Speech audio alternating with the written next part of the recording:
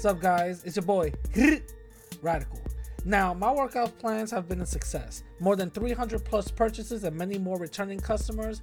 You cannot ask for anything else, and people are loving it. The same life-changing and affordable prices still remain. So go to radicallatino.com and change your life today. Hey guys, do you have a product you want more eyes on?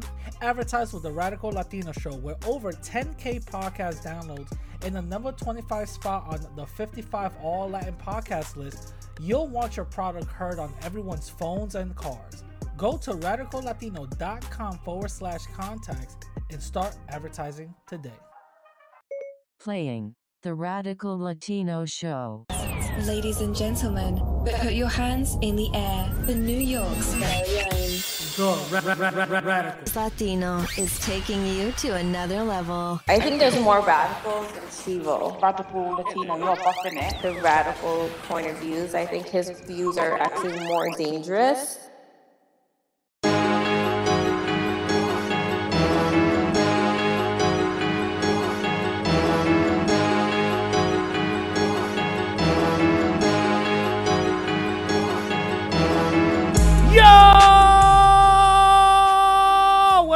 What up, my people? It's your boy, Radical, aka number 17 on All Latin Podcast, aka number 24 on All Bronx Podcast, Influencer List, and also Mr. Unsuable for 77 weeks running. And remember, you can't spell radical without adding rad in it. You heard?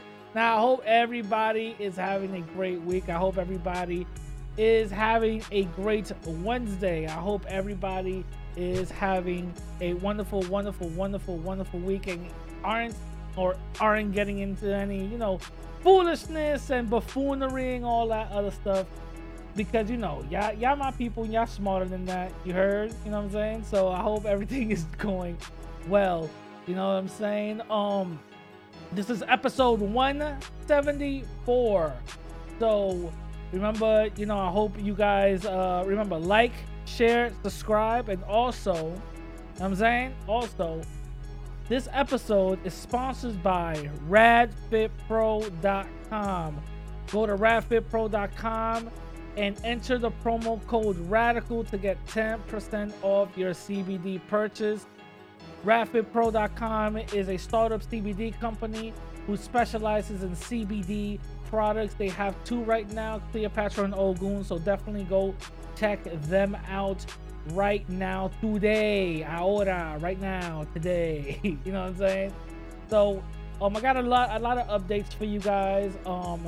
Open wounds, right now is it's making its rounds. I'm getting a lot of emails and a lot of requests to put it on certain platforms, and I'm holding out. And certain people are holding out because they want to make sure I deliver like I delivered in part 1. And best believe I'm doing a lot, and I mean a lot, of my own ability to make sure I got part 2 in the same or higher quality that I had part 1 in. So definitely go wait on that. Stay tuned. I'm definitely going to make an announcement on that as well. You know what I'm saying? Because I'm reaching out to a lot of people. I'm reaching out to a lot of creators. I'm reaching out to a lot of creatives, and I'm making sure I am getting my worth due for y'all and for myself. You know what I'm saying? Remember, this documentary, Open Wounds, A Island Divided, is free on my YouTube channel, so you don't have to pay for it. It's completely free. This information is for y'all. The reason why I started it is because I wanted to know and learn a little bit more about how the dynamics between Dominican Republic and Haiti, how it happened, why did it happen, why is there animosity, why certain people feel a certain way, you know what I'm saying? And I wasn't okay with just it being racism. It had to be more than that. You know what I'm saying? Because that's all I heard. Oh no, it's just racism. It's no. I wasn't okay with that. It had to be more than that, and I'm finding out that it is. That's the point. It is more than that. It's a deep history. It's a very important history. It's also very rich history. You know what I'm saying? So definitely go check Open Wounds and Island Divided Part 1 out now on my YouTube channel, Radical Latino. It's making its rounds. The first day it got 2K views, you know what I'm saying? And it's going on up. Right now, as we speak, we're at 2.5. So definitely a huge shout out to everybody watching it now. Also, go check out my interview that I had with this YouTuber named Art Nostril TV. I got the link down below. Go check it out. I went to his channel. We had a beautiful discussion. I broke everything down. I broke basically down how Latin America is, the racism, why whiteness is seen as a huge commodity in Latin America, and let's be honest, and all over the world, you know, whiteness is a beauty standard. This is something that we have to be real about. So definitely go check out that interview. Link down below. You know what I'm saying? Also, go check out my cousin's music, man. He goes by the name Raymond 15, Ramon 15, and he has a new song out called Elite. So definitely go check it out. A link down below. I'm playing it a little bit here, you know what I'm saying? So definitely go check it out. He's doing his thing in the Dominican Republic. Up and coming artist. Definitely, you know, go check him out. You know what I'm saying? Also, I am going to start taking my content and my podcast into a new direction. I've been doing 170 somewhat episodes on just giving you guys my opinions on episode, giving you guys what I thought about episode, and pretty much is being repetitive. I felt like there's no new situation that I didn't cover, even though because it's new. You know what I'm saying? If I covered something a year ago, this same thing comes up with somebody else, and I give my same opinion. You know what I'm saying? Becoming pretty much repetitive. People pretty much know what I feel like in certain situations. People pretty much know my stance on certain things. People pretty much know my ideology. People pretty much know what I'm about and all that. So I'm taking my channel into a new direction. The podcast is no longer going to be just episodes on explaining this and doing that. It might still happen here and there, but right now I'm going to start doing interview episodes. That's basically it. I'm gonna start doing interview episodes. The more subs I get, the more bigger interviews I'm gonna obtain. You know what I'm saying? The more downloads I get for each interview, the more people I'm gonna keep on, you know, attracting in. So I just want to let you guys know my new direction. Just interviewing people that I find interesting, interviewing people that I want to have conversations with, interviewing people that I, you know, would like to ask certain questions that I feel that I need to ask. You know what I'm saying? So that's where my channel is going. That's where my podcast is going now. If something happens within the news media, whatever the case is, I'm definitely going to cover it on my YouTube channel. I'll make quick videos, give my reaction. That's basically it. That's how I'm seeing, and that's how I'm planning on doing things. You know what I'm saying?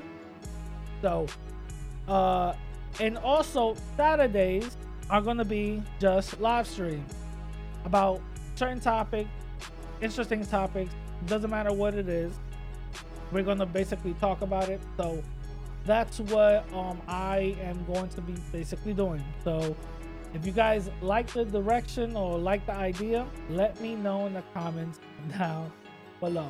You know what I'm saying? But anyway, This is episode 174. I'm gonna read comments from episode 173. And that was a interview with Pan-Africanism Strikes Back. Shout out to that brother.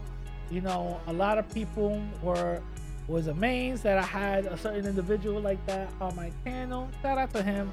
I don't really care if we agree or disagree. The whole point is we had our conversation. I got to pick his brain. He got to pick my brain. And, you know, we went on for it right then and there. You know, just because he disagreed with certain my stance or I disagreed with certain stance doesn't mean anything. You know what I'm saying?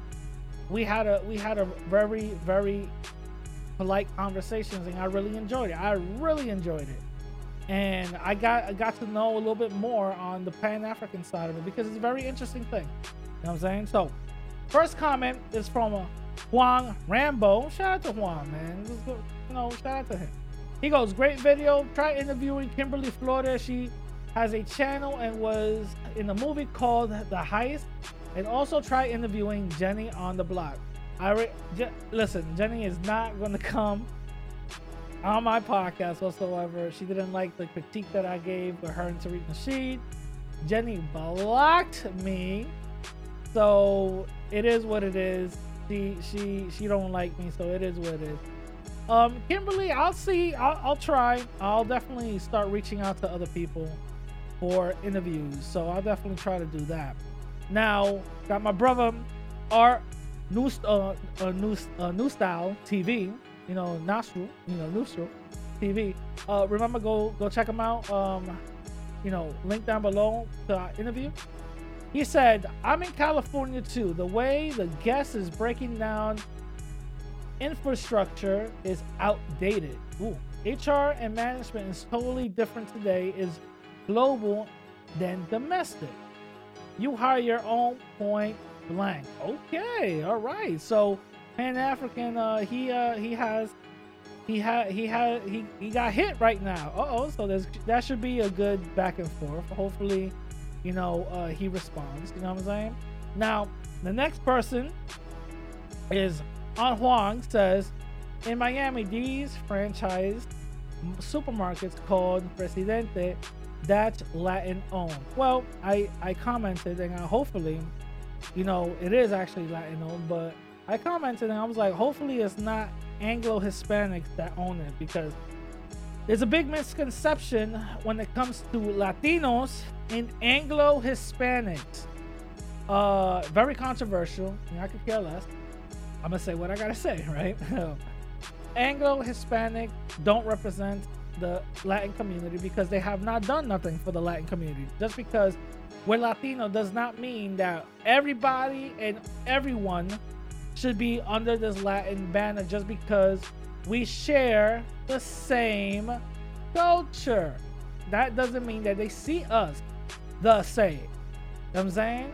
It's like white Jamaicans and black Jamaicans. White Jamaicans don't see themselves the same as black Jamaicans, even though they share the same culture and they could probably talk, you know, the same language or whatever the case is. At the end of the day, they're gonna look out for the white Jamaicans. It is what it is. You know what I'm saying?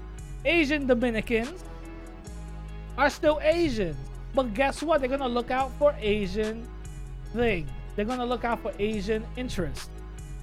So that's something that it's missed a lot of times, and I don't know why it's not really talked about, but I'm starting to see more and more things being talked about it, you know, now. But anyway, listen. I had a wonderful interview with this brother, Exposed the Manosphere. He definitely broke a lot of things down. Shout out to him. And Expose the Manosphere, you could definitely catch him in his YouTube channel, link down below. But also Expose the Manosphere, you know what I'm saying? He stopped YouTubing because he found it like it was repetitive, but he was a very wonderful good interviewee, you know, and is a good interviewer, you know, because I got to know a little bit more about him, and also a little bit more on just the Manosphere as a whole. You know what I'm saying? A lot of people like to put me into the whole Manosphere thing. I'm not, you know what I'm saying? I'm not no Manosphere, but I understand a lot of their points. But I also see the other side. You know what I'm saying? But anyway, this is interview with Expose the Manosphere. I hope you guys enjoy. Here, what up, my people? Is your boy Radical. You heard? So I always bring you guys special guests, and it isn't any different this time. And today, with me, I got Expose the Manosphere. What's going on, bro? Yeah, I'm doing good, man. How about you? NBA All-Star Weekend this weekend in Cleveland. Yeah. I heard. Who you going for? I don't care. I'm just going to one event because I can't afford $1,000 ticket for nosebleed seats. Hey, listen, just enjoy it as much as you can. You know what I mean? That's Mhm. that's all that matters. You know. But shout out to you. Expose. Thank you for coming in. I really appreciate it. For the people who might not know who you are, tell the people a little bit about yourself. For like, who are you? Yeah, so my name is Aaron, and I am the creator of Expose the Manosphere, which originally was Exposing the Manosphere, but I had to abandon that channel because it almost got terminated. So I've been covering the Manosphere, particularly the Black Manosphere, since 2018 when I came across it inadvertently. And I started as a writer, so I've written about 4 or 5 articles. The most famous one is about the one that came out in Medium in 2020. And then, shortly after I made a blog, and then I created a YouTube channel to promote the blog, but that got time consuming, and I enjoyed making videos, so I started making YouTube videos on the Manosphere as a way to like archive it, critique it, and just like to make parody videos. 'Cause there are plenty of things I find hilarious about the space. Yeah.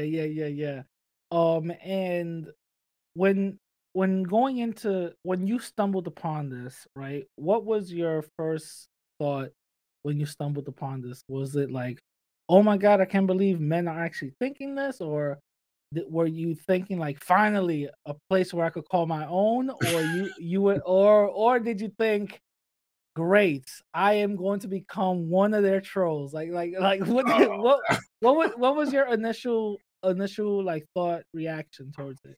my initial reaction was like, man, this is kind of weird and extreme. So I didn't think much of it after that because I came across it through a documentary. And that was it, actually. It was only a month later that coincidentally the incel became mainstream from the Toronto van attack. And I was looking at coverage of it, and I'm just like, man, why are people thinking all incels are white? Like if you talk to people, you'll find incels like all race and ethnicities. If you're being honest, so I sought to write an article about the black incels, and I came across inadvertently the Black Manosphere. And like I said, at first I just found it entertaining. I didn't really think much of it. It was only gradually that I started seeing it as problematic the more I listened to the rhetoric.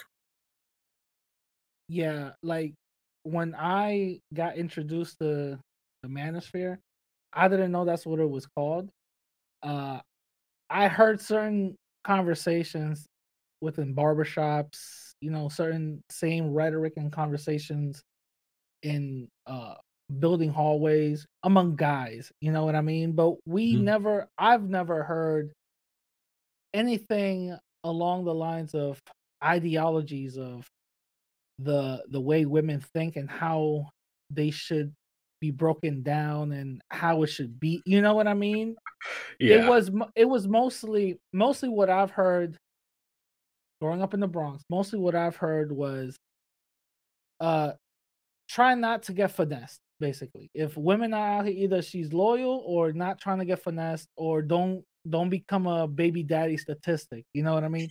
It Mhm. was never on that whole, well, she said this, so I have 37 other responses to go by because she cocked her hip through the west and it was 37 degrees out, you know what I mean? So it wasn't analytical like that.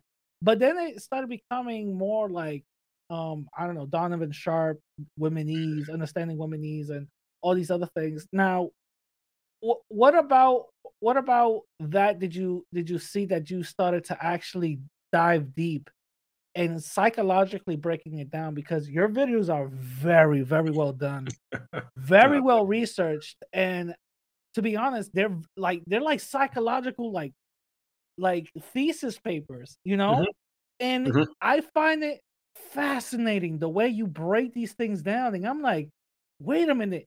He has to have a psychological uh like background or something. Like how did you go about this?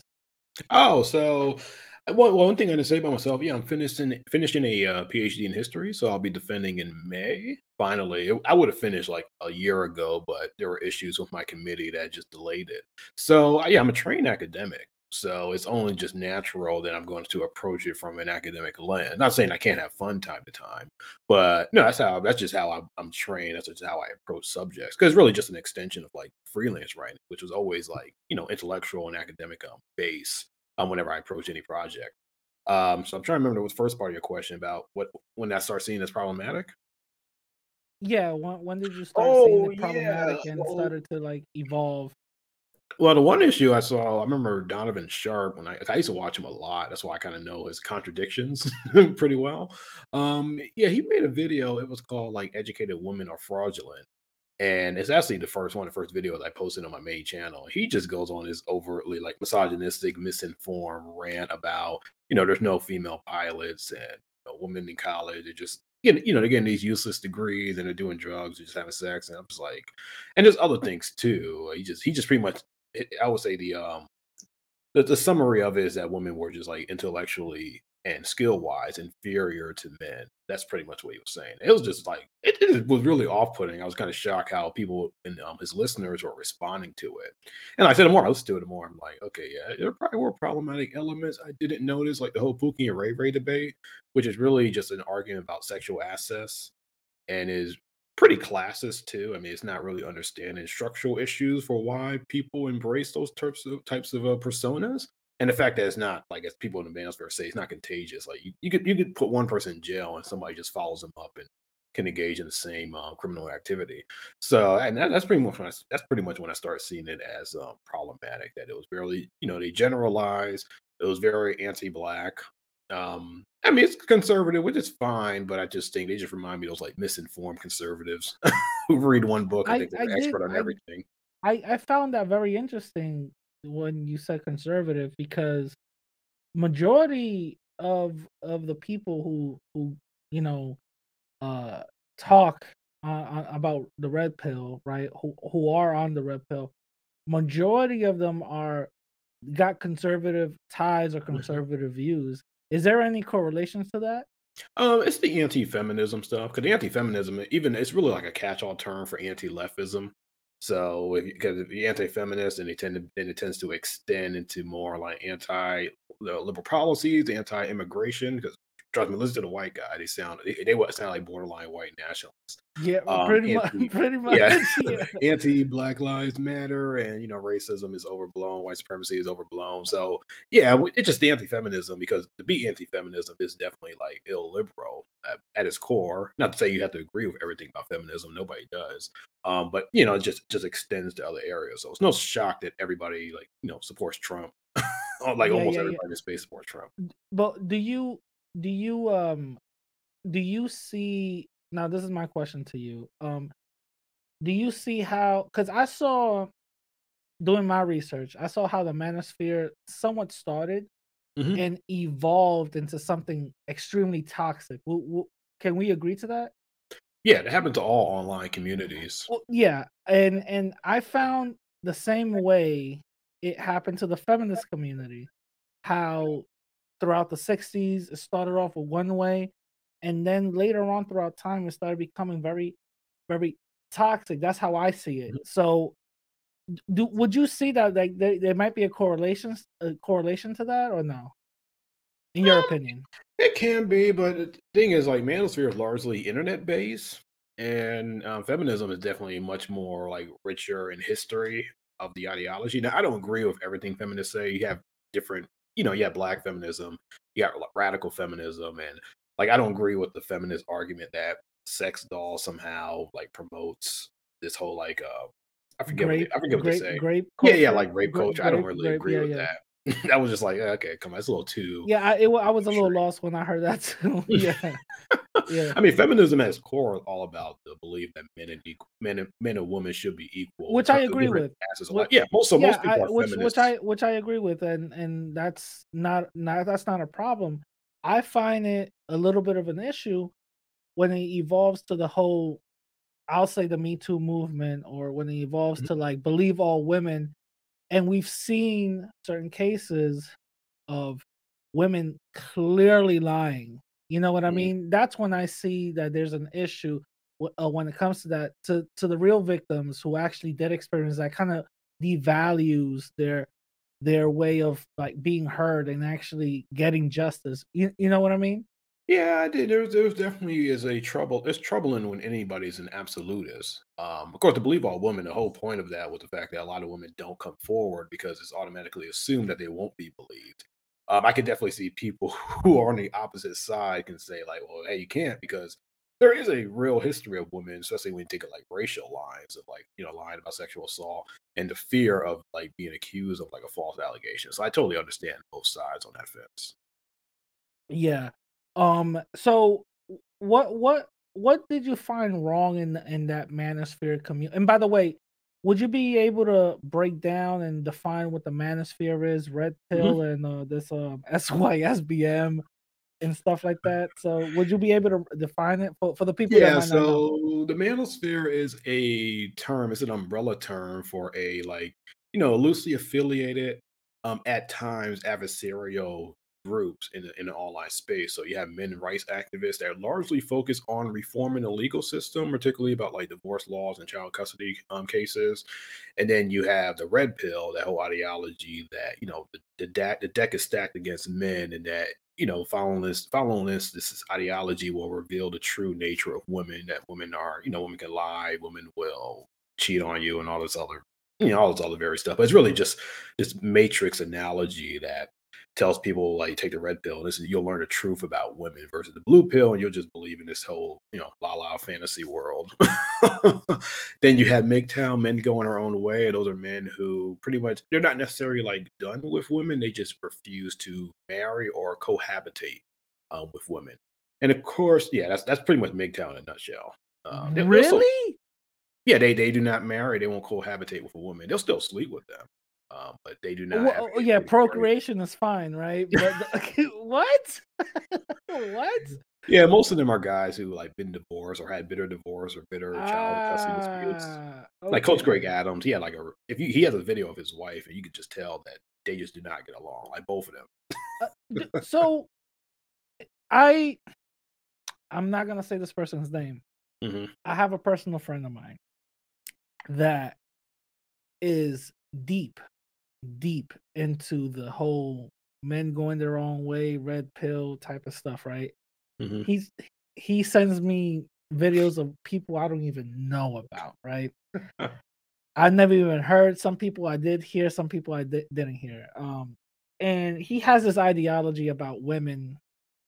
Basically, they're human forms of blood sucking succubus, in his opinion, right? About women, right? Which is completely toxic and completely left field, right?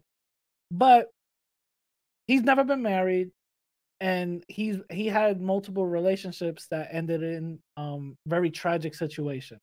Mm, So it's clear to see that he's taking those experiences and literally sprinkling it out to all women he's interacting with, which is a mm, very negative way to look at life in general, you know? mhm. Do you think, in your opinion, because this is how I see it, do you think that maybe these men got hurt so bad that in order to find healing, they're going into this toxic way of basically expressing themselves? So there's a joke that the manosphere is nothing more but group therapy. I mean, so Okay, but it's what's okay. sad though, when you do experience a low point in your life, the worst thing you can do is to go to an individual or to a group that's just gonna validate your feelings rather than people who can assess it and tell you things that you might not wanna hear. So it's probably better to see a therapist who who you can talk to more on an intimate level and can give you better Why professional why go advice. why go to a therapist when I'm drinking my feelings away in the bar? Everybody knows me and understands me. Who cares, right? So Well, that's so the funny thing is there's nothing wrong with venting. Venting is perfectly fine. Some people do yeah. need to get like, something out of them. the problem with that is that you see people on this community, they've been venting for like 2+ years, 4 years. Jesus Yeah, that's when it gets Christ. problematic when they were like, "Hey, I just want to, just Well, vent," which I'm like, "Okay, well, why are you doing it for years?" isn't the whole point from venting is to find resolutions? Yeah. So no, there's nothing wrong with venting and just like, So, venting like one time, but eventually you want to, well, alleviate the problem. well, yeah, that's my point where I'm going with this. Usually, you're supposed to find a resolution. You're talking Mhm. about you just said 2 4 years. Where's Mhm. the resolution in that? I wish I had an answer. I've seen content creators who said they've seen people in this space for 5 years still leaving the Jesus. same comments on similar videos that they saw them comment on like years ago. Jesus Christ. In Jesus all Christ. seriousness, I think a lot of people in the space are socially isolated. And this is a space where they actually have like some sort of like importance or some friendship that they lack in their actual lives. Yeah. But it's Now, really bad to substitute internet relationship of for course. actual, like, Of in course, of person. course. And the thing is, I'm not gonna lie, some of what the people from the Manosphere and Red Pill people say, I do agree with. Mhm, Some, not everything. It's like it's like basically eating the meat and spitting out the bones, you know? mhm, I agree with some of it, but I think that they overshadow certain men's situations and experiences as this is exactly what's going to happen instead of being this might happen. mhm, For example, let me just give you an example. There was this case in Florida where a man married his high school sweetheart, right? 5 8 years later, they buy a house, have kids. 10 years later, this guy finds out that his high school sweetheart, who is his wife at that time, is cheating on him with the personal trainer at their local gym. mhm. They get divorced. He gets kicked out, still paying for the house. The guy that she cheated on him with is living there, and he's right now living at that time living in a one-bedroom apartment. That story in itself horrific, but I don't see every guy going through that, you know? It's a No. very hard thing, I understand, but I don't see every guy going through that. I don't see every marriage going down that route.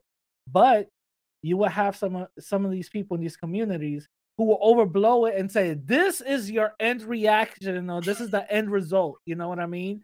Which is, I don't believe is the case whatsoever. So for something like that, I understand where, let's say, marriage laws are very unfair against men, but also in the same time, it's not the same outcome that every man is gonna have. What would you say to that? In terms of some of the stories that they kinda Like, yeah, pound yeah, on? the story kind of like regurgitate amongst each other, and basically these like 1 or 2% cases, they bump it up to like this is what's really gonna happen. You know what I mean? Yeah, So yeah, that's a red pill in a nutshell. A lot of time it just harpers on too much negativity.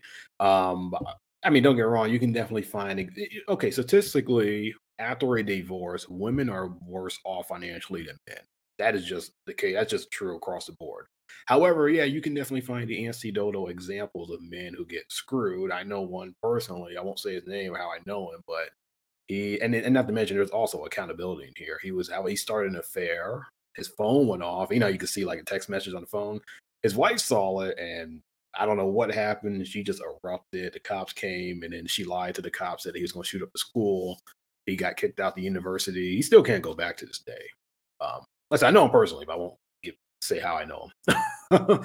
Now, I could look at an example like that if I was in the manosphere. It's like, see, these women are going to lie to you, which his wife did. She did lie to the cops. However, it's like, well, okay, this whole situation started because of something of action he did by having an affair. Not saying I'm trying to excuse her action, but a lot of time when people are going through these horrible incidents, they never talk about their side, like what did they yeah, do? yeah, like for example, that reaction would have never happened if he never did A. So Mhm. B would have never occurred to so I get what you're saying. Yeah. But it's really easy just to look at those examples to just try to scare men from women, which really the red pill, as a nutshell, kind of does that. Kind of scares men of getting into relationships, or especially marrying women, and not understanding the nuances of relationship. Because you're getting really dating advice from men who proven to not have successful marriages or not successful relationships, or sometimes never Yeah. having been married at all. Yeah. I've seen, like, I've heard again some of their talking points on how to approach women. They have this like scientific way of looking at things, like code approach. y- Oh, that debate, yeah, And that's all, something. It doesn't even make sense because they'll say choosing singles. I'm like, well, for one, not all guys can recognize them, and not all women know how to give. yeah, yeah, exactly. Like so I'm seeing these type of things, right? And I just find it interesting how, okay, you're showing men how to get court a woman, right? Get a woman, right? Okay, cool. Some of these men, I understand that they're in the age of just getting multiple notches on their belt. All they want to Mhm, do is have fun. I get it. mhm. Nothing wrong with that. I believe that there's a certain level that you're gonna have to get to evolve. You're going to want to actually have a partner on the side that you guys are going to build with. That's how I see things. I want to have somebody on the side that I want to build with, build my empire with, and actually have a family. I think that's a normal way of seeing things, right? It depends. Some people, I would never try to judge a guy or a woman Yeah. who just want to, like, sleep around, like, all Of human course, of beings. course, I of would just course. say But be responsible. if you're still 60 years Oh, old,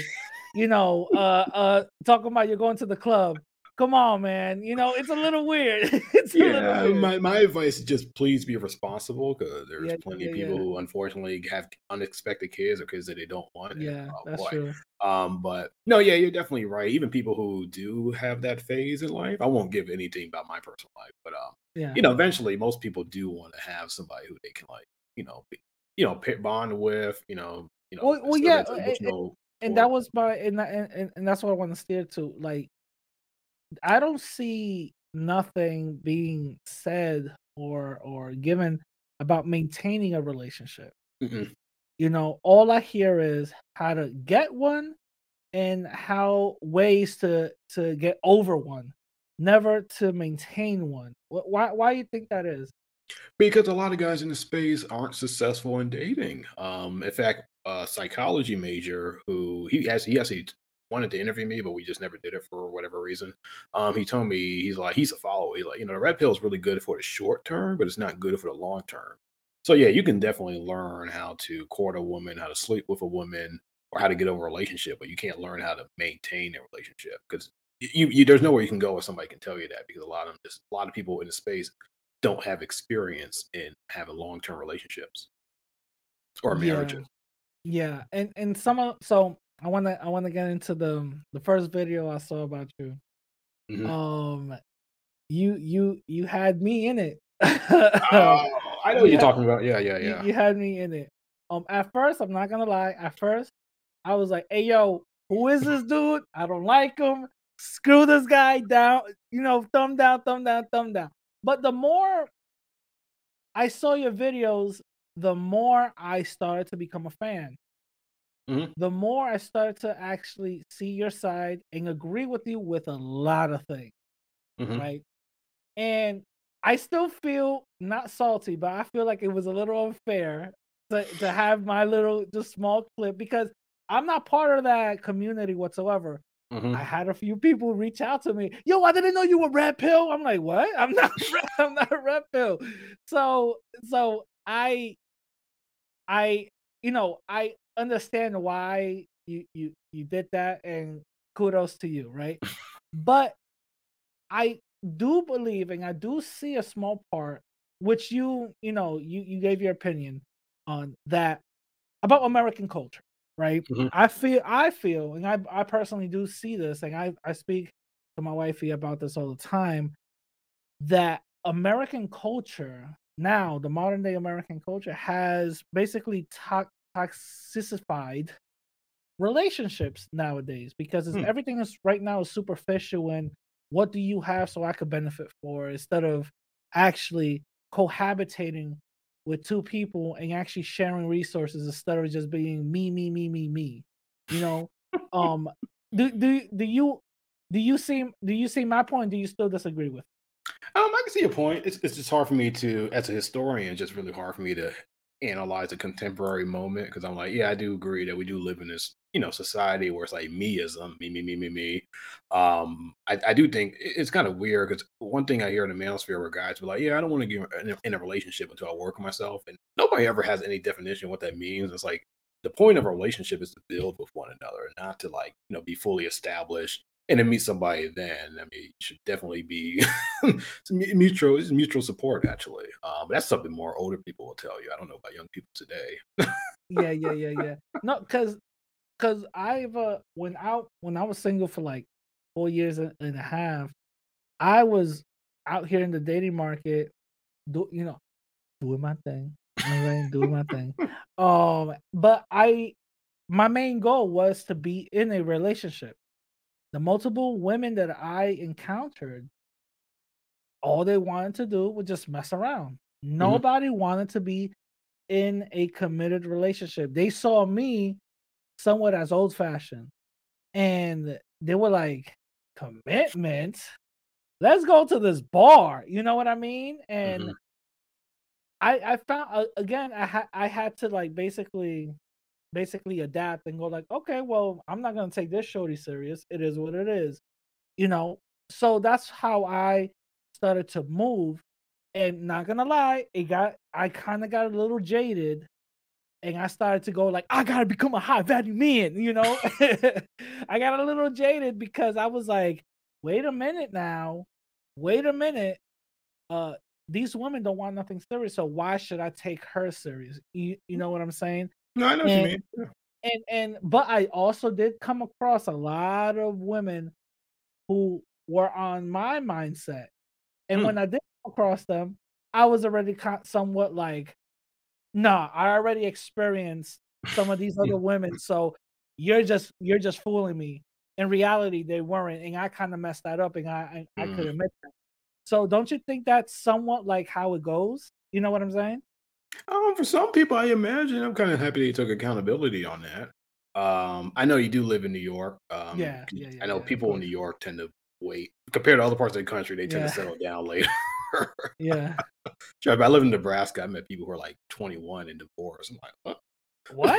What? I'm not lying. Yeah, I'm like 21. I'm divorced. I'm like, bro, how's that possible? But Yeah. so no, I can definitely see that. That's been true for me. I mean, I think people who I used to be really serious in the beginning, but other people that were career driven. And then, there's people I talked to where it was just strictly casual and it was never no opportunity whatsoever for like a commitment, which was okay with me, but at the same time it'd get like frustrating that after a certain point. So no, I can definitely see that for some people. It's a different trajectory for some. I don't want to like universalize anybody's dating experience because I have friends that got married at like 23 and are still married. Yeah, I went to Yeah. school in the South and I graduated from high school in the South and college. And whoo, man, they got married right after college. I was like, wow, okay. Yeah, I admitted to to my wrongdoing. I understood where I messed up at, you know? And I learned from it. I think part of relationships when you get out of one is learning your mistakes. It always takes two. Two people is always at fault. I never believed and never saw the it was never my fault type of a talking point. You know what I Hmm. mean? It was never my fault. I did nothing wrong. And when if you actually had a machine to go back in time, you actually will see like they weren't paying them any attention. They were like ghosting them and stuff like that. So then you could probably pinpoint with like, oh no, you did stuff wrong here and here and here, right? So I totally understand that, but let me ask you, do you think that toxic masculinity is a real thing? Yes. The thing is, I think a lot of people don't understand what people mean when they say that. They just think, I mean, don't get me wrong, I do think there is definitely an issue in American society where we try to demonize almost anything that's masculine. which I don't like because masculinity inherently isn't bad. What they mean by toxic masculinity is I'll give you an example. Okay, one thing that's toxic is that men are publicly shamed for expressing emotions except for anger. So, like, men cannot express sadness because then you just seen as like a wimp. So that's pretty much one example of toxic masculinity. It's no shock that a lot of men increasingly, and it's been documented by various social scientists, are middle-aged men are pretty lonely and don't have any close male friends. And some of that too, because when men get together, unlike women, women do like share deeply personal stuff with one another. Men just keep it very informal, and that is like a characteristic of I'm not gonna masculinity. That is lie. I'm not gonna lie. That is true. yes. Women will. I That kid you is not. true. Women will like be really close to another physically. I kid you not. In college, I would see two guys on a bench, and they'll be on different benches. They're like feet apart. I'm Yeah, like, what yeah, is yeah. up? Yeah. No, that is true. I think was it one time it might have been my toxic masculinity. I don't know. But one time, like, my boy went through a breakup and he was about to cry, and I was like, "Hey, yo, that's mad gay." That's all I said, and because I said that, he saw that as like, "Oh no, that's weakness. Let me Mhm. not cry and hold my feelings in." You know what I mean? And looking back at it now, I'm like, "Oh my god, I think I just created a monster." Like, like looking back at it, this Yeah. dude has probably never cried a single tear in his life. And his wife is probably like, "How come you don't talk to me anymore?" You know what I mean? So Yeah, that's kind of sad. I can understand. It's an emotion that makes people feel uncomfortable, but it yeah. isn't. It's a important emotion because sometimes you really have to let things But out. doesn't society kind of drive that though? Like, Yeah, I think so, overall, yeah. yeah, because it does come that pressure does come from men and also from women. I've Hmm. heard some women say, "I don't want no weak man," and they will list, and crying will be part of that list, No, of being weak. So that's why I'm like, it kind of enforces that. You know what I'm saying? yeah, it's like the film Inside Out. I know you probably the Pixar film. Yeah, How happiness suppresses sadness, even though it's like that's an emotion that's important because yeah, happy memories can definitely become sad memories because you mourn them, and that's yeah, pretty much that was really the like tension between that film. yeah, The yeah, yeah, character just yeah. didn't really get. I don't know why I'm talking about Disney, but it just came No, up to me. no, no, no, no. It's all good. It's all good. I found that to be a documentary of my life instead. No, no, I'm just like I'm like no, no. So but now let me ask you about toxic femininity. Do Mhm. you believe that that's a thing? I haven't really heard that term outside of What Manosphere, what so I were you don't know doing it exactly here what it is. now? Now screw all that. Now you're learning it. No, but do you no for real? Do you think that it's a thing that could be possible?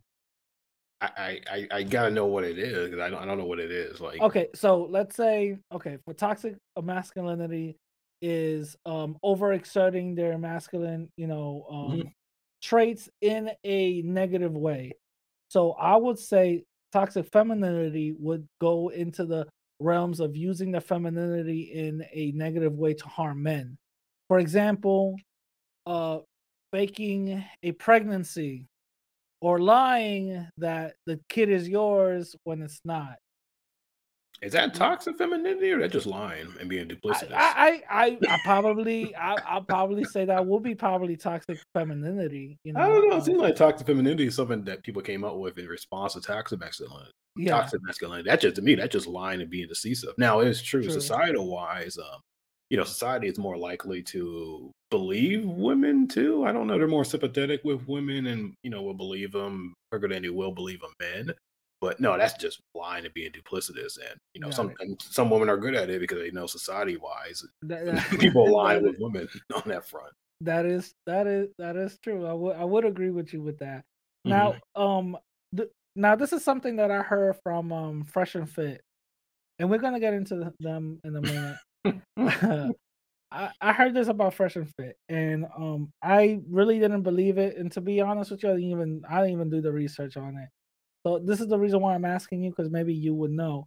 But what are your thoughts on divorce rates being more higher with women engaging the divorces than men. Oh, that's easy. So correlation isn't causation. So because women file around 70% of the divorce, that doesn't mean that like it was the woman's sole decision. I mean, couples can definitely come to an agreement, and the woman's the one that filed it. But most women do it is because they often don't feel as supportive in a relationship, or like the communication is kind of like weak. But what's weird to me, the manosphere, instead of like telling men how to have healthier marriages, they just complain about it, say don't get married.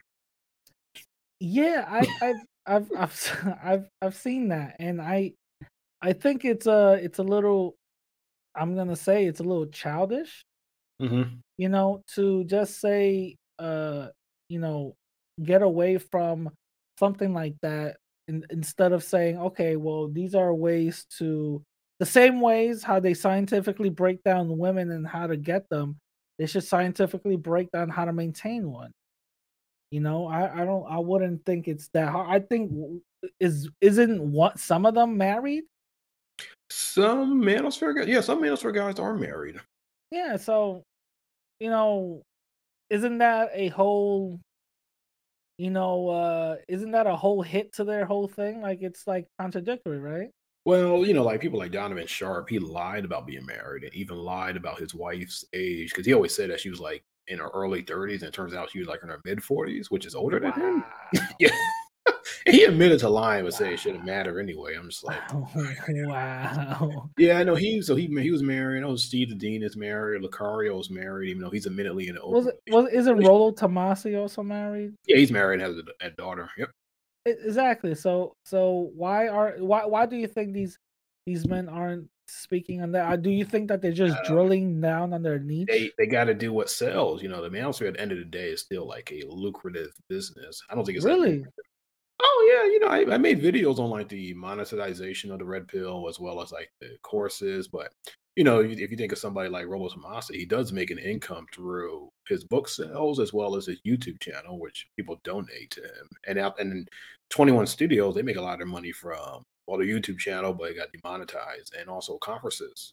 And at the conferences, they sell T-shirts, books, soap, Alpha soap. They sell various Alpha merchandise. soap. Yeah, they sell Wow. various Okay. merchandises and things. So, no, this people are making a full-time living off the content, and that's I was definitely. not aware. Oh yeah, when I made the channel, I wanted to look at the red pill from various like avenues. I didn't want to just go on the talking points. I'm like, no, also want to look at like the financial aspect of it. I don't think that's talked about enough.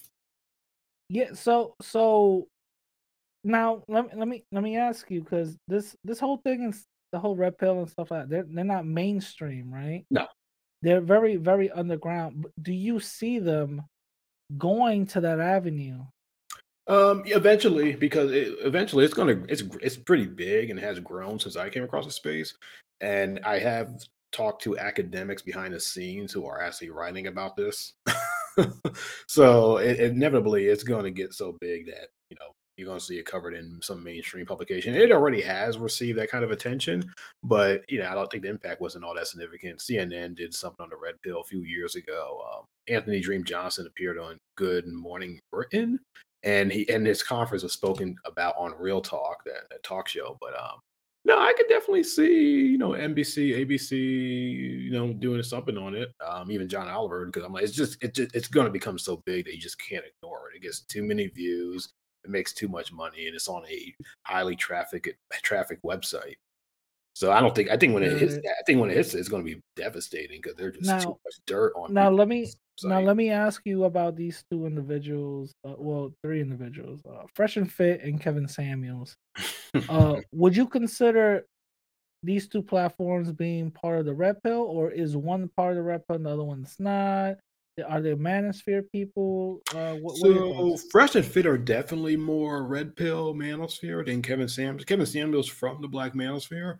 Oh boy, how would I define it? It's um it's where he uses red pill terminology on his channel, but I will say most of his subscribers probably have no idea what the manosphere or red pill is. Because he Gotcha, marketed himself as a dating coach or a dating gotcha. advice guru. But yeah, I Now, don't think the followers know about this stuff. gotcha. Now I see. I'll get into Fresh and Fit in a minute. but I see Kevin Samuels as marketable. I do see Mhm. Kevin Samuels as someone who can go mainstream, the ability to go mainstream, and the ability to have his ideologies very digestible and understandable for a daytime talk show. Yeah, Now, even though it'll be controversial, but yeah, I can see that. it'll be very, very controversial. Of course, it'll be very controversial. Like, look at Wendy Williams, controversial figure in daytime talk show. Charlemagne, the same thing. Howard Very Stern.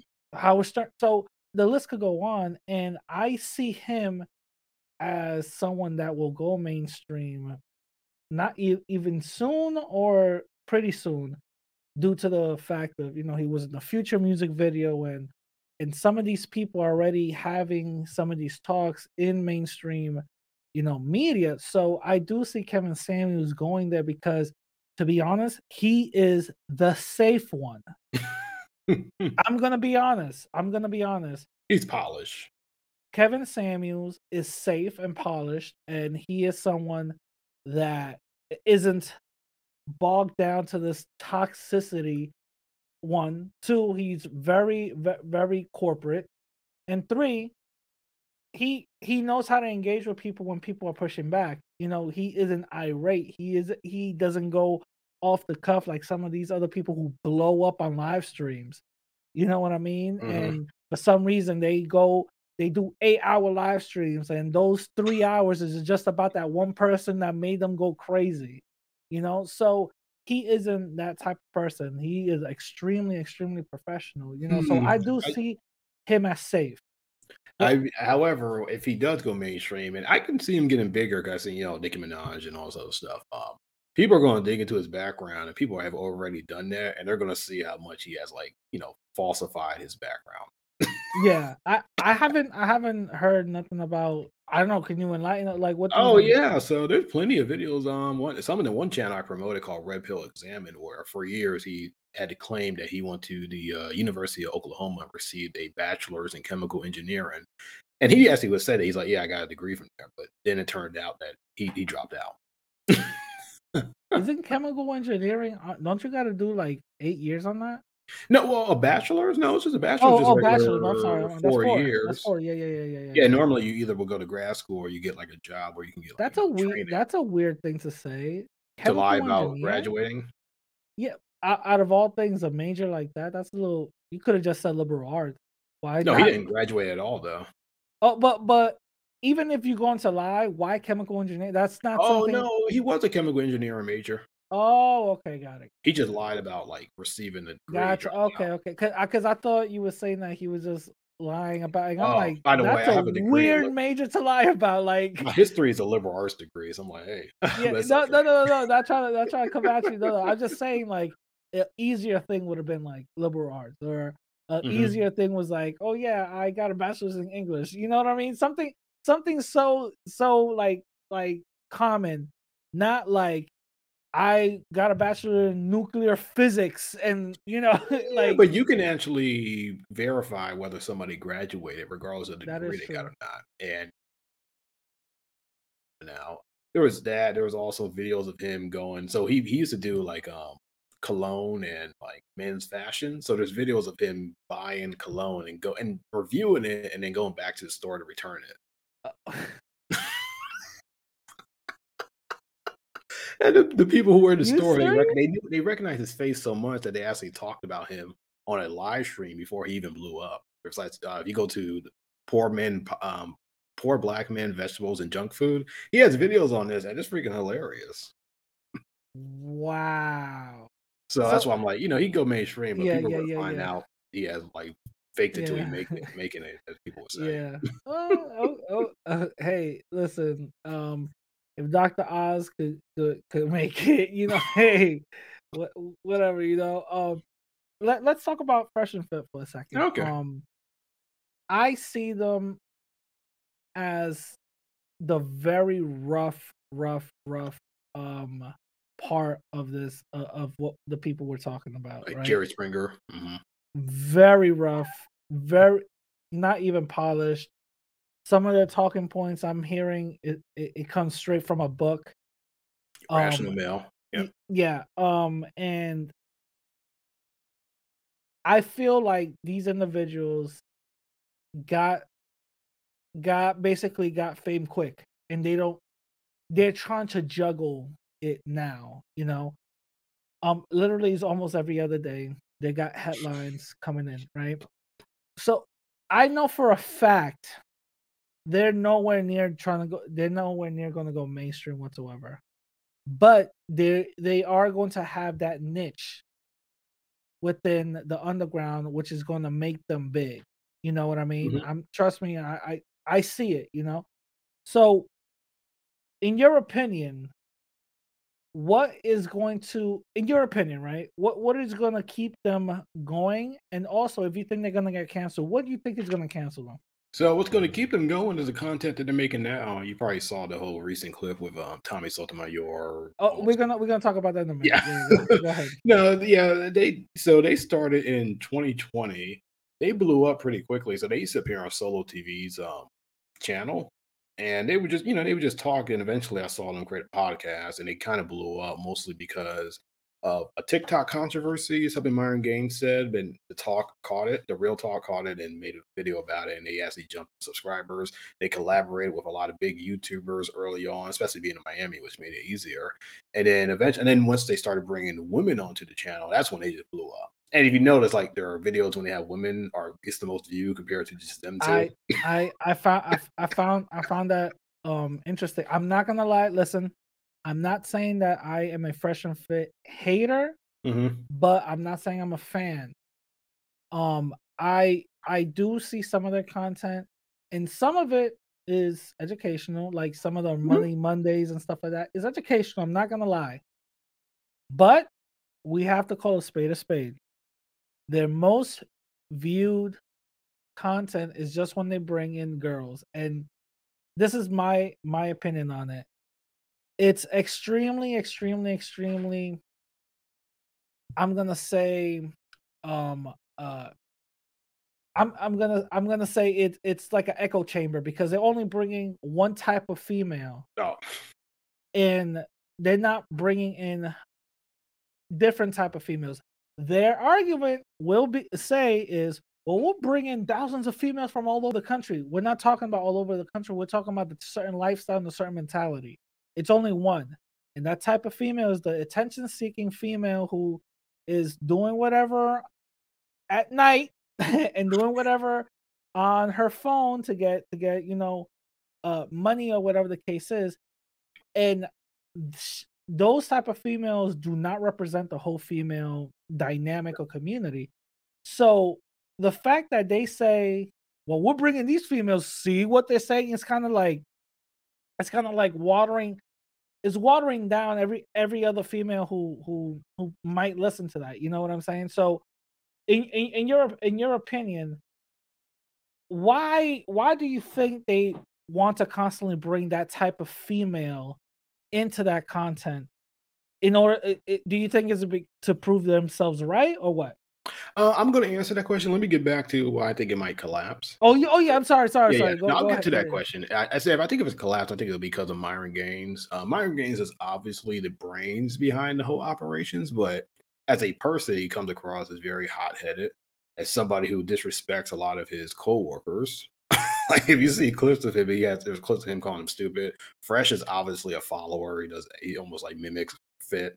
I mean, Fresh seems like a pretty cool guy, but I think he just follows the wrong crowd, honestly. So no, I think in all the controversies they've been in for being such a young channel, I think eventually it's gonna like, implode on itself one day. Now, in terms of why they bring the women on, it's pretty obviously, admittedly, both of them have admitted to, well, okay, Fit has admitted to not being good with women when he was young.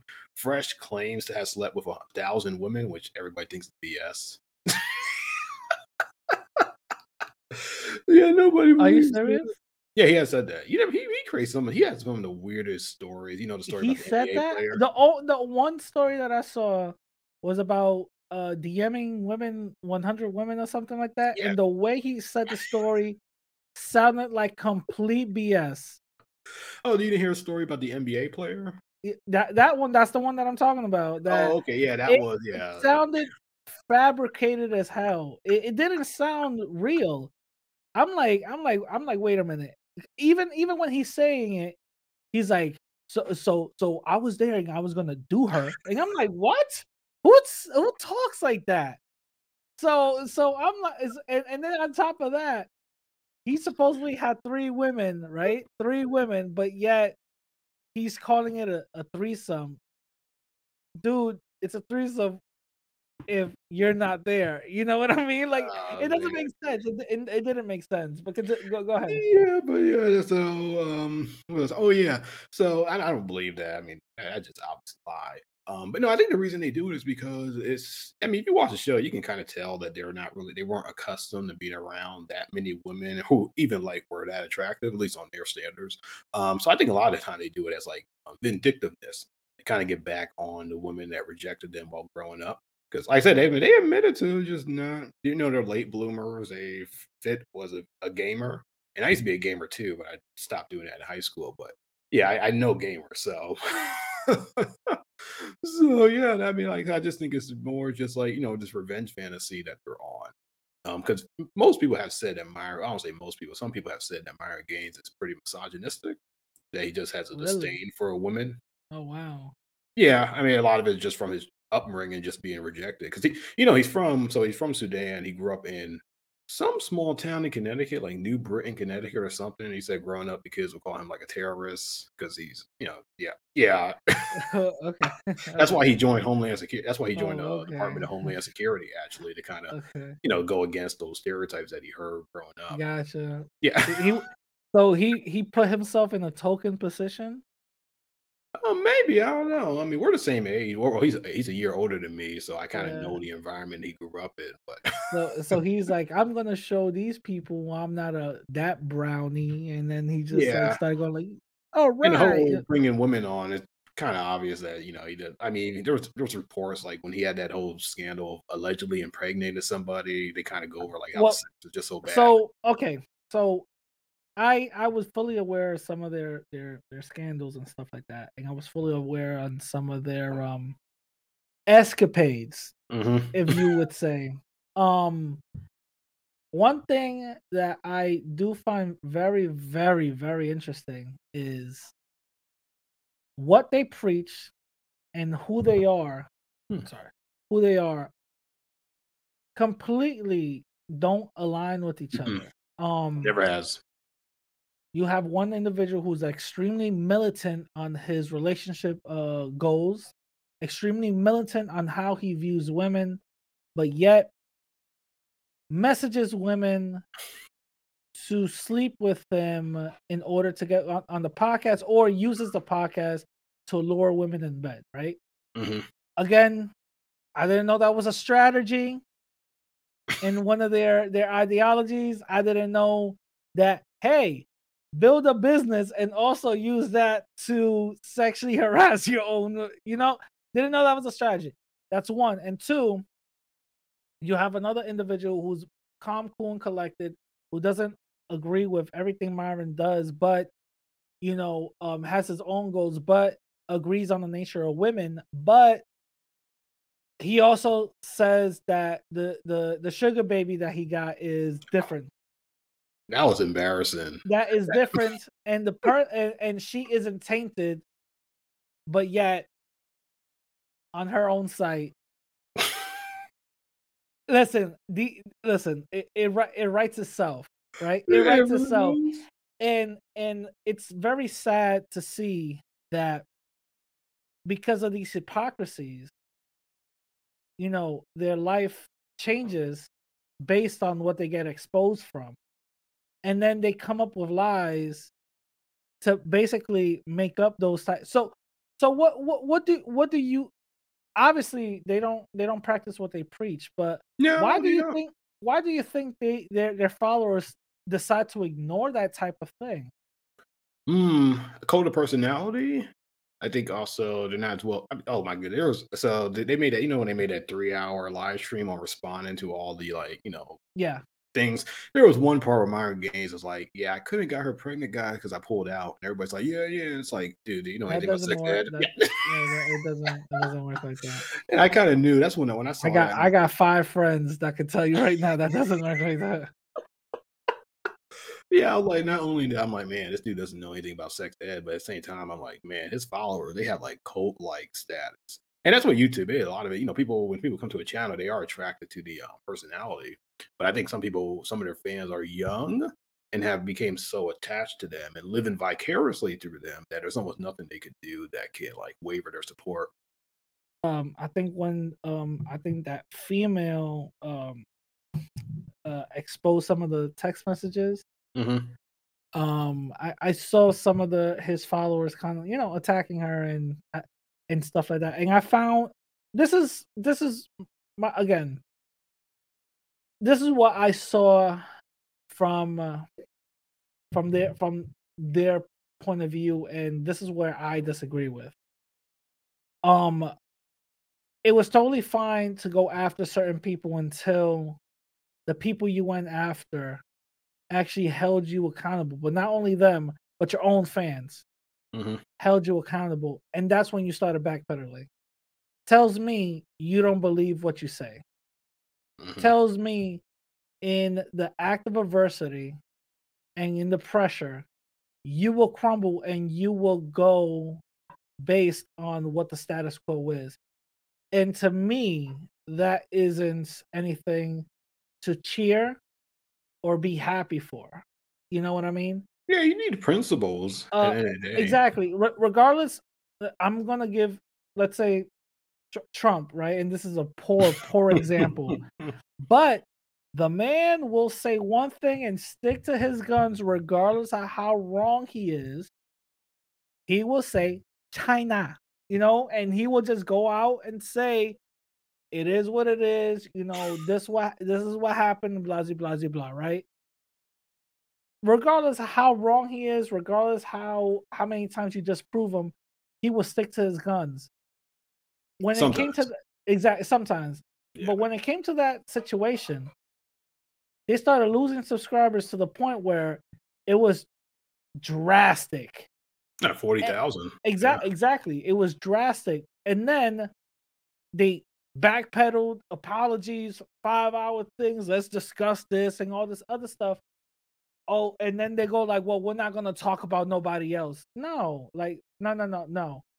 It either it's one way or another. And the thing about that also is, it seems like they're so thin-skinned.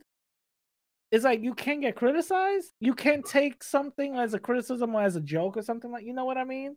Like, me, I'm gonna just give you myself an example. For an example, I'm not nowhere near them, but yet there's a lot of videos about me out there talking about I don't know what I'm talking about. I'm a race baiter and all this other Oh yeah, I've nonsense. seen that. So some of them are like really. Some of them come from like really anti-black individuals. I be listening like, oh my Exactly. goodness. So, some of them are anti-black individuals. Some of them are actually pretty funny. I'm not gonna Hmm. lie. Some of them are pretty funny, and some of them just doesn't make sense because you're not attacking my message. You're just attacking me as a person, right? Hmm. So it's just really weird, right? But I just because of that one thing, I'm not just gonna backpedal. I'm gonna give you another example. The majority of my audience is pretty pro-black, right? Okay, cool. I made a video about Professor Black Truth on some of the things I disagree with him about. Literally, I lost 100 subscribers because of that. I did not backpedal, nor did I actually give an apology. I stuck to my guns and I said, it is what it is. This is my opinion. You know, I'm not going to bend because certain people don't like it. And it seems like it's a little weird. Like certain people are above criticism. Like, That happened to me recently when I made a community post on a Discord chat room of divestors who freely use the N word with the hard ER. And they were just like pissed and trying to defend them. Like, you can't defend the stuff I post. This is real. This looks like Stormfront. And it was just amazing to me how they were trying to justify it. But I stuck to my guns. I didn't lose subscribe. I think I might lost few, but I actually yeah, gained more than I it's lost. so I wanna talk about divestors, right? Oh, okay. Um, I never knew nothing about the divestment community until like later on, right? Mhm. And I was just I wasn't taken back, I was just confused. Right? I was just very confused and I was like, what? why? So I understand divesting from the black community. I totally get it. If you want to do your own thing, cool. I don't care.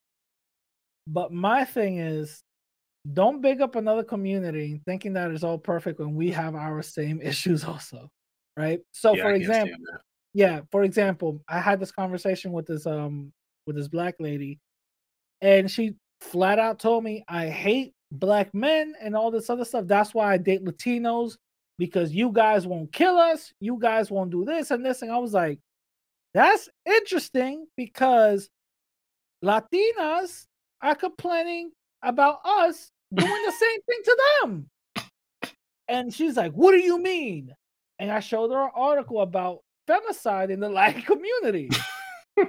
And she's like, you just defending black men. I'm like, no, I'm telling you that you sound exactly why some of the Latin women are leaving us for black men, which I could care less about. But Hmm. they literally say, and we can all play the Sin Santana clip. She even said it herself. Latin men are more machista than black men, and black men know how to take care of us. This is what she said. This is what she said. And this is not something new.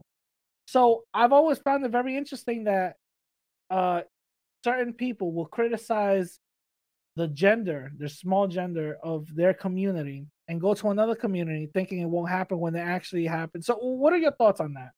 I have a lot of thoughts on that. It really annoys me because we said before the live before we started, like I grew up in a diverse community, so I know crappy men and crappy women of all races and ethnicities. But no, I think a lot of that just deals with the lack of exposure that people have to other groups. Because I mean, okay, if you want to talk about approaching, I think that's more social class than race, actually, in terms of how somebody reacts to being a cold approach.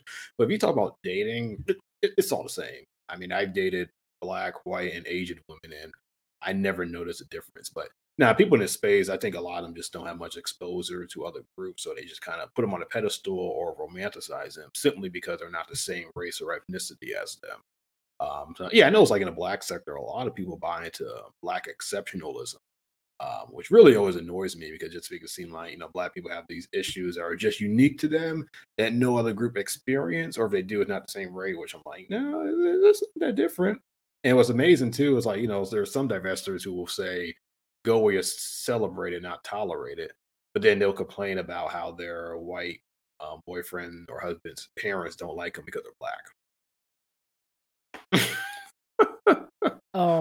I remember I had this conversation with this black dude say, well, this is the reason why I date Latinas is because they don't have attitude problems. I'm like, That's a stereotype of Latinos, though. I said, I said, did you argue with one? Because she will curse you out in two languages. Yeah, have you And ever exactly. Go ahead, heard go of ahead. some battle rapper who was like, I forget what the line was. He was like, "I'll get my head snapping like angry Puerto Rican bras." I was like, Yeah, "Oh, yeah, yeah. No, but it's have we not seen Love and Hip Hop? You know what I'm saying? hmm Like Erica Mena, you know what I'm saying? Like, come on. Uh and it's a little weird that black women get this attitude stereotype. And I'm looking at some of the women in my community applauding that, yeah, black women do got, this and this and this. And I'm looking at them, I'm like, you do it too. What are you talking yeah." That's about? a stereotype of like both groups. Actually, that's why I don't really Yeah, get people say that. that's something I never understood, but I always pointed out. I'm like, Maria, you do it too. You know what I'm saying? Like chill out, chill out. And the thing is, why again? Why do you think one stereotypes get pinned on a group of women who's in a certain race group than the other one, when in reality none of it's true? So why one stereotype get pinned on one group and not the other? Yeah. I don't know. So pop culture, like pop culture, black women are portrayed as like this superhero or superwoman, you should say, which is really always devastating. It could just make it seem like black women can just take on all these burdens and don't have any issues of their own to like alleviate from them. So I think yeah, pop culture tends to export that stereotype more than from Latinos. Not saying I haven't seen that in pop culture, but I think when people think about the whole attitude thing, they're more likely to associate it with black women. But some guys might see that as like being strong and assertive, so sometimes it's a matter of perspective. Yeah, yeah, yeah. But yeah, I know. I grew up like growing around Puerto Ricans. I'm like, people say that stuff about black women. I'm just like, bro, you ain't seen nothing. Trust me. Exactly, exactly. Talking about you want to talk about loud? Oh, Listen, listen. No, so we're gonna start wrapping it up. Let me I'm gonna give you a couple of more questions and we'll start wrapping it up and mhm. and all that. So have you seen the Netflix documentary, the Tinder Swindler? Heard of it, but haven't seen it. Oh, let me give you just some of the cliff notes. This dude, you know, amazing on Tinder, getting matches from left and right all over the world, and this guy matches with accomplished women who are financially stable, right? And he swindles them out of hundreds of thousands of dollars and pretty much basically ghosts them, Mm, after whatever. And he does it very tactfully and artfully to the point where these women, think that it's a desperate attempt in order to help him out with cash. hmm. And then he pretty much exits the picture and then bye bye, and leaves them with $500,000 in debt, right? What I see both ways. I see this man being celebrated, but also I see this man being demonized. Now, just by hearing the cliff notes, what are your thoughts on that? My first thought, honestly, is I thought that's something only women could do. Like that joke that women say, like, you want to see me make $100 real quick, and they'll just go on Tinder. And there was a news article, a woman got kicked off of Tinder for doing that. I can see why. So I can definitely see, of course, like the women definitely were like exploited by if he intentionally was doing that. I can see people see him as a hero because they might just be bitter about dating apps, which are not the best thing to be on. So they might just sympathize with him a little bit more, empathize with him a little bit more. Yeah, and the thing I made a video about this a couple of couple of hours ago, but I don't see what he did. I don't see that as anything wrong because, like you just said previously, I've seen women do this 100 times. I literally seen women do this 100 times and bragging about it. Hmm. So I don't see this as a big issue, but apparently certain women do see it as a big issue. I'm sorry for that, you know what I'm saying? But that's my opinion. What do you think? Do you agree, disagree? I can see both sides. Like I have to watch the documentary first. I have Netflix, but I just don't watch TV often. So I have a much stronger opinion if I see the documentary. But like I said, I can see why people can see it both ways. I mean, we're all adults, so I think people have to be accountable for their actions at the same time. Gotcha, gotcha, gotcha. Um let me ask you so tell me about some of the articles that you were interviewed for. How was that like and what did they interview you about? Oh, you mean just like writing stuff, the right stuff I've been writing about? Yeah. Yeah, Oh because yeah, I so I I've know you been wrote something about the red pill and it kind of went viral and stuff. Yeah, so I was interviewed for the L article. She actually interviewed me so she can learn who to talk to because she didn't really know anything about the manosphere. She just went on that date, and I don't know who goes on a date and talks about that. And she was just confused, and somebody on Twitter told her about my article, and she contacted me. So I helped her out with that. But even though I've been writing about the documenting the manosphere, I've been interviewed about my academic research on high school student activism in the Atlantic.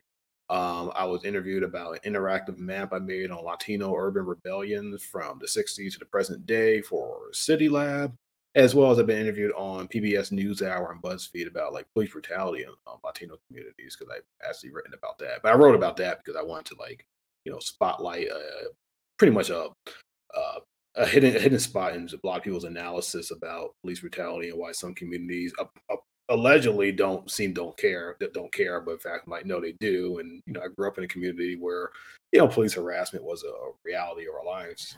And this is the last question that I wanted to segue with you on that, what you just said. Um, you you you talk about and you write articles on these things that happen within Black and Latin communities. You know, what made you get into that, and what made you want to start writing these type of articles? Oh, so it's a two-parter. So the first part is where I grew up. Like I said, I'm from Allentown, Pennsylvania, and it's a majority Latino community now. It became majority minority in 2010, and 2020 it surpassed. And so I grew up in Bethlehem, Allentown, Pennsylvania, in predominantly Puerto Rican and Dominican working class communities, and there were some other groups too, but they were just pretty scattered. So that's the main reason. And the other reason is I started traveling in grad school, and I went up to Chicago, and unbeknowingly, I was sitting at a pizza restaurant. There was this one like Latino dude. I don't know, was he Mexican or Puerto Rican? He was just like pissed. I don't know what happened. He was just looking at me like pissed. And he was with two other women, and he was just pointing at me, talking about me. I was like, what the heck? However, what I didn't know is that I arrived to Chicago shortly after their mayoral election when Chuy Garcia lost to Rahm Emanuel. And at election, there was a Oh, lot of fear mongering where Black people mostly backed Rahm Emanuel, even though he closed down a lot of schools in Black and Latino neighborhoods. And so, and it really created this really, I mean, don't wrong. I'm not got saying it, Black and Latinos in Chicago almost never gotten along. It just made it worse. And I didn't know. I just arrived a got it, few days after got it. that. So you just represented something that he was like, look at this fucker. Yeah. You know, okay, got it. So and from there, I was just puzzled. I was like, I've never experienced that type of animosity. And it made me wonder, it's like, okay, well, what made my community that I grew up in so different from Chicago? And that's pretty much how I got interested in Black Latino relations. And when, as an academic, you survey the scholarship, and I kind of realized a lot of it was slanted. When I looked at Black Latino relationships, either it focused strictly on Los Angeles, which I didn't get, or it looked at communities where like Latinos were just new immigrants, so like somewhere like North Carolina. I was like, okay, why aren't there like, why isn't DC or New York, Philly in here where I grew up at? So that's what got me interested in when the whole when Black Lives Matter started, and there was articles on like, Latinos are also disproportionately killed, but why is there media coverage? And I wrote an op-ed. I don't like the title because the title is like "Stop Ignoring the Police Killings of Latinos," but the argument was really Latinos, police brutality, and historical amnesia. And I was arguing that there is actually a history and a well documented history of Latinos politically organizing against police brutality, as well as engaging in urban riots against police harassment and killings. But it's a history that's just not really well known because it doesn't fit well into our black white understanding of race. And yeah, from and there on, I just, I got, it just builds onto itself, and I got interested. And yeah, later eventually led me to make a map on the urban rebellions that occurred in mostly Puerto Rican communities, and that's where it occurred the most, but also in Mexican American communities, and to a small extent, Dominican and Salvadorian. So the Mount Pleasant riots in DC and the Salvadorian community in 1991 was one of them. So with that being said, why do you think certain Black activists or Black political figures say that or ignore the Latino contribution to some of these activists and racial, improvements in history, and they say, well, Latinos never really did anything; they just Mhm. want to be white, which we could get into that for a little bit. But what do you think about that? Well, of course, some of it's just not knowing history, but it's actually more deeper than that. I think when it comes to sociologically speaking, people who have written about these two groups either see them as natural allies, which okay, is kind of a little weird, or like two groups that are inherently in conflict. In fact, a sociologist in the early '70s said that whites tend to view Latinos as honorary blacks, whereas blacks view Latinos as honorary whites. And Really? yeah, Wait. this sociologist noticed this in the Who said 70s. this? Who said this? I forgot, I saw the quote, but I can't remember the name, but it's from the 70s.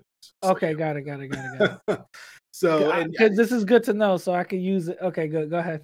yeah, so I think you can't really understand unless you understand African American and European immigrants. So, of course, Irish immigrants were often seen as being allies to Black people or seen more like Black people to the point that some people Yeah, thought like they were just naturally got along, which yeah, to our contemporary eyes that might seem ridiculous, but in the 19th century, that's something people thought was possible. And of course, the Irish definitely would embrace a lot of anti-Black attitudes that culminated in the 1863 draft riots in New York City. And of course, also the experience with Eastern and Southern European immigrants. So, believe it or not, in Chicago, African Americans and Italians actually created interracial organizations to address discrimination. Um, really. yeah, it's a book called I forget the author's name. I can't pronounce the name, but it's called White on Arrival. It looks like Italian immigrants in Chicago from the 1890s to 1945. Of course, the thing about the Eastern European immigrants, while it's true that they did experience discrimination and mistreatment, at the end of the day, they were still legally white and could definitely exercise their whiteness. That was always true. Yeah. And Now, not to mention it's two groups that have different histories, and typically gotcha, nobody looks at an Italian and a Black person and see them as the same. It's not possible. gotcha, gotcha. So given that history of European immigrants who at one time were compared with African American migrants from the South to the North. And in fact, that after three-generation European immigrants mostly became on economic parity with whites, mostly government. Don't get wrong, there are people who did work hard, but a lot of that was government policies as well. African Americans naturally just have like a lot of suspicion about immigrant groups, and unfortunately, that goes to Latinos, even though there are significant differences between Latinos and European immigrants. And one thing we don't talk about a lot in the 20th century, when European immigrants came, there were also Mexican immigrants who came, and they had a totally different experience. There's a good book on this called Generation of Exclusion, and it pretty much looks at in a project where a group of I think scholars interviewed Mexican Americans in 1965. So it was pretty much a span of several generations. And this group of sociologists came and they actually found like about 700 of their descendants. And what they found that the assimilation process was not the same as European immigrants. Many of them still lived among other Latinos. They didn't really identify themselves as American. They still thought themselves as Mexican American. And also, when it came to upward mobility, it kind of stagnated after the third generation. So, I mean, it's not a good predictor of the future, but it's pretty much saying that over the course of the 20th century, Mexican immigrants just did not achieve the same upward mobility as European immigrants did.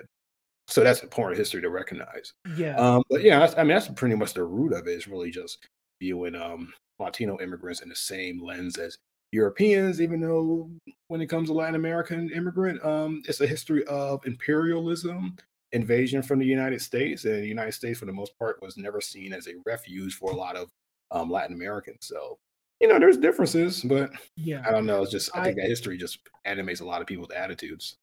yeah. I know that that during the census, a lot of people like to point this out that Mexicans were considered white because they had to be put down white on paper, right?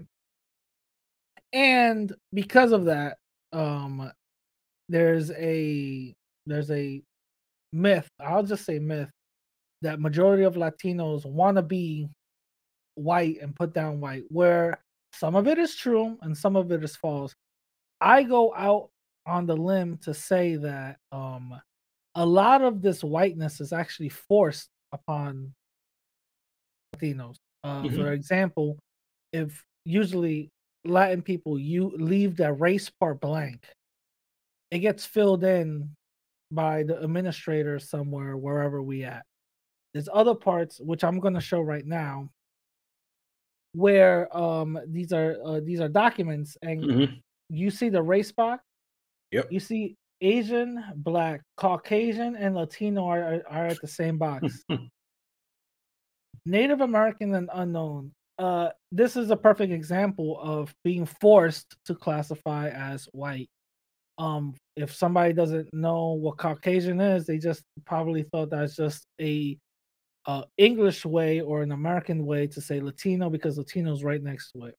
So these are pure examples that I'm showing and that I'm saying that the forcedness of whiteness is being forced upon Latinos, which I think is completely unfair. And the reason why I believe it's so easy for society or for people to do so is because we're viewed as an ethnicity and not a race.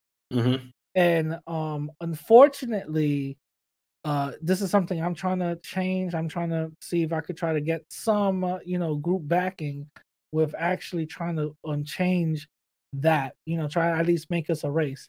But with that being said, with the forced whiteness and stuff, do you see some of that actually happening within society, of on upon that forced whiteness on Latin groups? Yeah, there's been a lot of people have written. I've seen like a lot of columnists and opinion writers, journalists argue that Latinos will become white, but they argue it because they said through intermarriage, because like it's like around half of Latino men and women marry white people, but of course. A lot of people get married. That's not representative of a lot of people. People are increasingly not getting married, so that's a little too conservative, in my opinion. But no, I think so. It's a lot of it just putting Latinos on that trajectory of European immigrants, where European immigrants were seen as well, socially seen as others, and then eventually became accepted as whites. And I don't know, people say the same thing about Asians. That Asians will eventually become white. But no, I mean, I do know that census controversy, and I always thought that was because of confusion, because Latinos just don't fit into Americans' understanding of race. Because it's not a race. You have Latinos who are black, Asian, white, indigenous, and it just doesn't fit neatly into our like really America's simplistic understanding of how people racially identify. But in terms of pushing the whiteness, it's funny. I went to a conference in New York City on it was on La- Latinos in the public arts. So pretty much talking about how a lot of art museums will value art from Latin America, but not U.S. born Latinos. And at the end of the conference, a woman who unfortunately passed away, she was Afro Puerto Rican. She told me, she was like, there's something a lot of people at this conference don't want to talk about. And that's the fact that there are people who are trying, Latinos themselves, who are trying to push Latina dad to whiteness. And she said, you see that when sometimes they'll rename organizations that say Spanish American or Hispanic. I can't remember everything she said, but that was something that she noticed that people just didn't. That was the elephant in the room that nobody wanted to talk about. So yeah, we said push the Yeah. whiteness, it's not just like And external; it's also internal. yeah, and this is something that a lot of Latin people haven't spoken about or don't want to speak about. Um, you probably know this, but Latinos, we're not a monolith. You Mm-mm. know what I'm saying? Um, one group doesn't represent the whole group. For Mhm. example, um, Mexicans don't represent us, Dominicans or Puerto Ricans or whatever. But in America, in the American mindset, they do because they're into this Latin label, correct? Yeah, So largest group, and yeah, sure. exactly. And unfortunately, uh whoever their leader is or whoever their leader is going to appoint is going to be the spokesperson for all Latin people, which I believe is unfair because Mexicans, Central Americans, South Americans, Caribbean, Latin people have different plights and different outlook on life and different adversities. Even though white supremacy is a global thing, we all experience it and stuff, but either way we do have some differences there. Some people Mhm. might call it tribalism, and I might agree to that also, but majority of the time they don't represent us as a whole. Do you do you see that that might be a little problematic, and if so, what is your opinion on? In terms of people trying to represent all Latinos. Yeah, as like one group representing all Yeah, Latin that's people. always been problematic. Cause like I said, there definitely don't get me wrong, when it comes to Latinos in the United States, there are overlaps, but there are significant differences as well. I mean, like I said, you have Latinos who are white, some who are black, and they live in different regions of the country. And somebody a Mexican American who lives in Lincoln, Nebraska, where I live, isn't going to have the same experience as somebody who's in Los Angeles. Or same with Dominicans in New York versus Dominicans who live aware of Dominicans, other communities like Pennsylvania, where I'm from. So there's some parallels. But no, that's always been a problem. I think my biggest issue too is social class. A lot of the people who try to be spokesperson for Latinos, like what's the one journalist who he used to write for Fusion and appeared on Telemundo, no, not Telemundo, Univision. Oh man, I'm blanking on his name. He's like this prominent Mexican journalist. I You forget. got white hair? Yeah, Yeah, I know who you're talking about. I know yeah, who you're yeah. talking. Like I forget. okay, I'm forgetting his name. yeah, I'm blanking. I But mean, yeah, sometimes I think about it, I'm like, a lot of time when it comes to the spokesperson, most of them are like upper middle class. Sometimes they're immigrants and the fact in their home country, wherever it was, they were actually of a privileged class.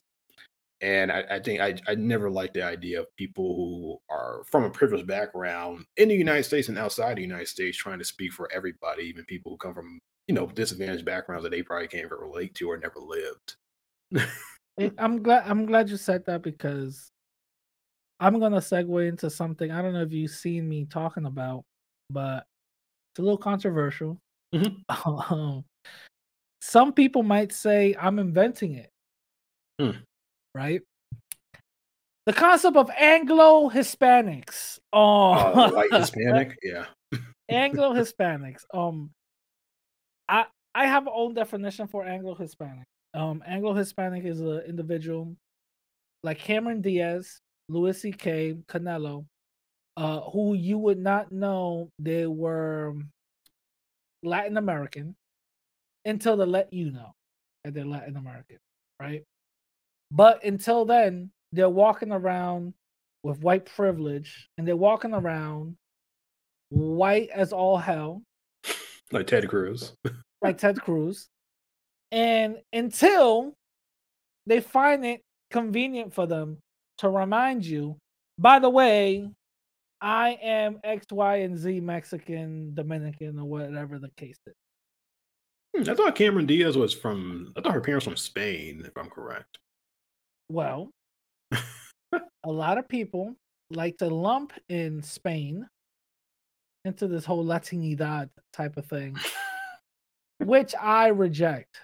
It's not the same. It's not the same. We have two different cultures, and also on top of that, Spaniards don't even see us as family. Let's keep it real. Just same language, that's it. That's basically it. And the thing is, the way we speak Spanish, they Different. don't even they exactly. It's like English. Black Americans speak English one way. If you go to England, they speak it. Chup Mhm. chup cheerio. You know what I'm saying? So all of that other stuff. So water. Can I get some water? You know what I'm saying? So it's very different. It's very different. So my thing is with Anglo Hispanics and lumping in all Latin people in one box and all this other stuff, right? Do you think, in your opinion, that that would be something that you should separate in within Latin people and within our society? We should separate. We should separate the Anglo ones that could benefit from minority benefits because they are Hispanic, right? Separate them and actually say, no, you guys are Anglo so and so, and give the community, which are brown, black, indigenous, their own thing, and you guys, because you guys already have the privilege of whiteness. Do you think that's a fair comparison or no? I can see why you said that's controversial. When it comes to Latino identity, I mean, I think you have to embrace it in all of its like rich diversity, and that includes the white Latinos. 'Cause they definitely, I mean, okay, I think the census does a pretty decent, okayish job on knowing who's like a white Latino, black Latino, not necessarily indigenous. I don't think it has figured that out yet. But no, I mean, because I can't imagine somebody from like Argentina, and I have friends from Argentina because they're my graduate peers who are like white as day. Costa Rica, Argentina, white as day. Like I wouldn't know unless they told me. But I Yeah, think that's still part of like Latino identity. I think it's important to people acknowledge that and keep that. of course. So yeah. Because let me tell you something real quick. Hmm. Me, right? You, right? Hmm. If we're in New York City and the stop and frisk law is still in effect,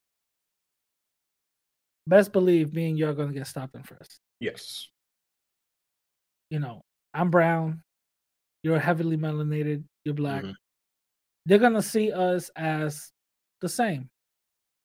Let's just say she's not, but I'm giving an example. Let's just say this individual right here is Argentinian. Mm-hmm. On the paper label, she's considered Hispanic. You think she's gonna get stopped and frisked? Hell No. to the no. She's gonna get her little small dog with her Starbucks and her UGG boots, and she's gonna walk on out of there, right? Mm-hmm. Again, this individual, even though I'm just giving you an example, but this individual will be considered a Anglo-Hispanic. Mm-hmm. They do not go through the same things that we go through, and on top of that, and I'll take it one step further, they don't even see us or themselves as family. They see themselves as completely different. To even point, I might even say that they see themselves as Spaniards. Mm-hmm. Um, and the caste system in Latin America, you know, presents this, you know, extraordinarily well with the whole caste system of, I Oh think yeah. was it Penis Solares or Mm-hmm. whatever. Those are the ones who are Spaniard, 100% Spaniard, but born outside of Spain. They Mm-hmm. have a name for this. So saying Anglo Latino, or I'm sorry, Anglo Hispanic isn't far fetched. You know, a lot of people want to go through the definition of, well, Anglo means English and all this other stuff. And all I say is, well, if Anglo means something different, then why in certain Anglo caucuses and meetings and stuff, Spain, the European Union and Spain and all these European nations are included, and Portugal are included in these Anglo caucuses and meetings and things like of that nature if they're not considered Anglo. So this is my pushback to that. You know what I'm saying? So Mm-hmm. again, by me showing you this and telling you my opinion, what do you think? I still can I can't I don't know, I still can imagine separating it because I just think it's still part of the whole Latino identity.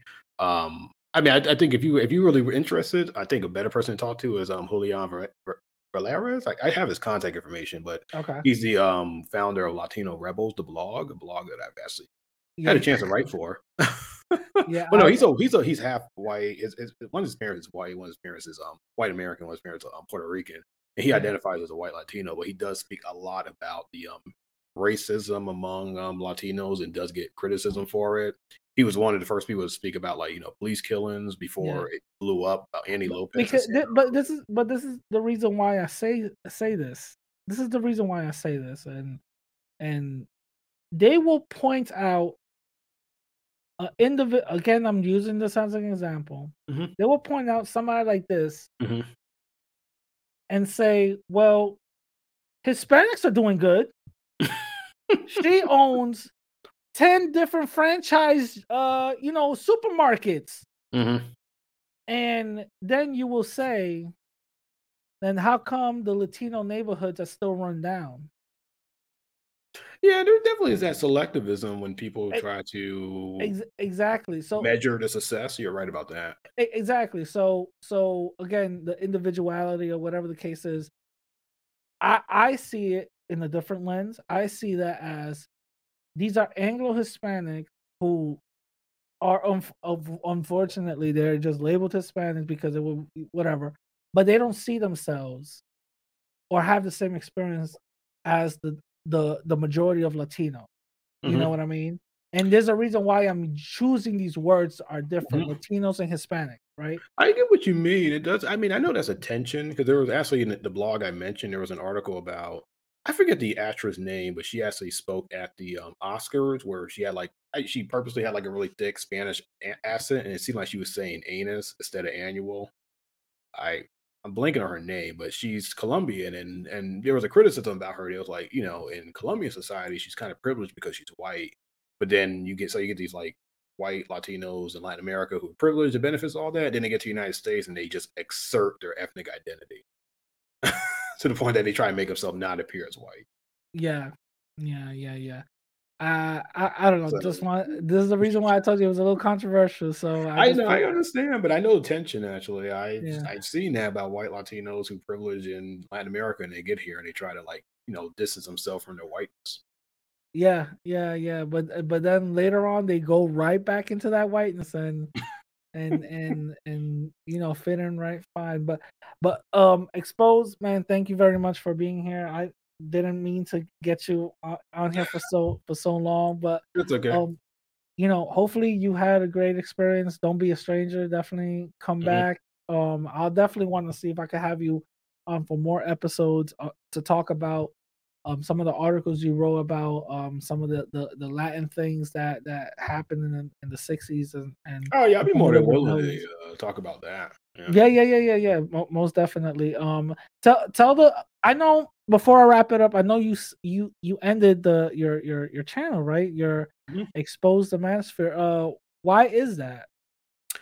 Exhausting. It was over 3 years of watching the content, and when you watch the Manosphere content, really after a year, or it gets redundant.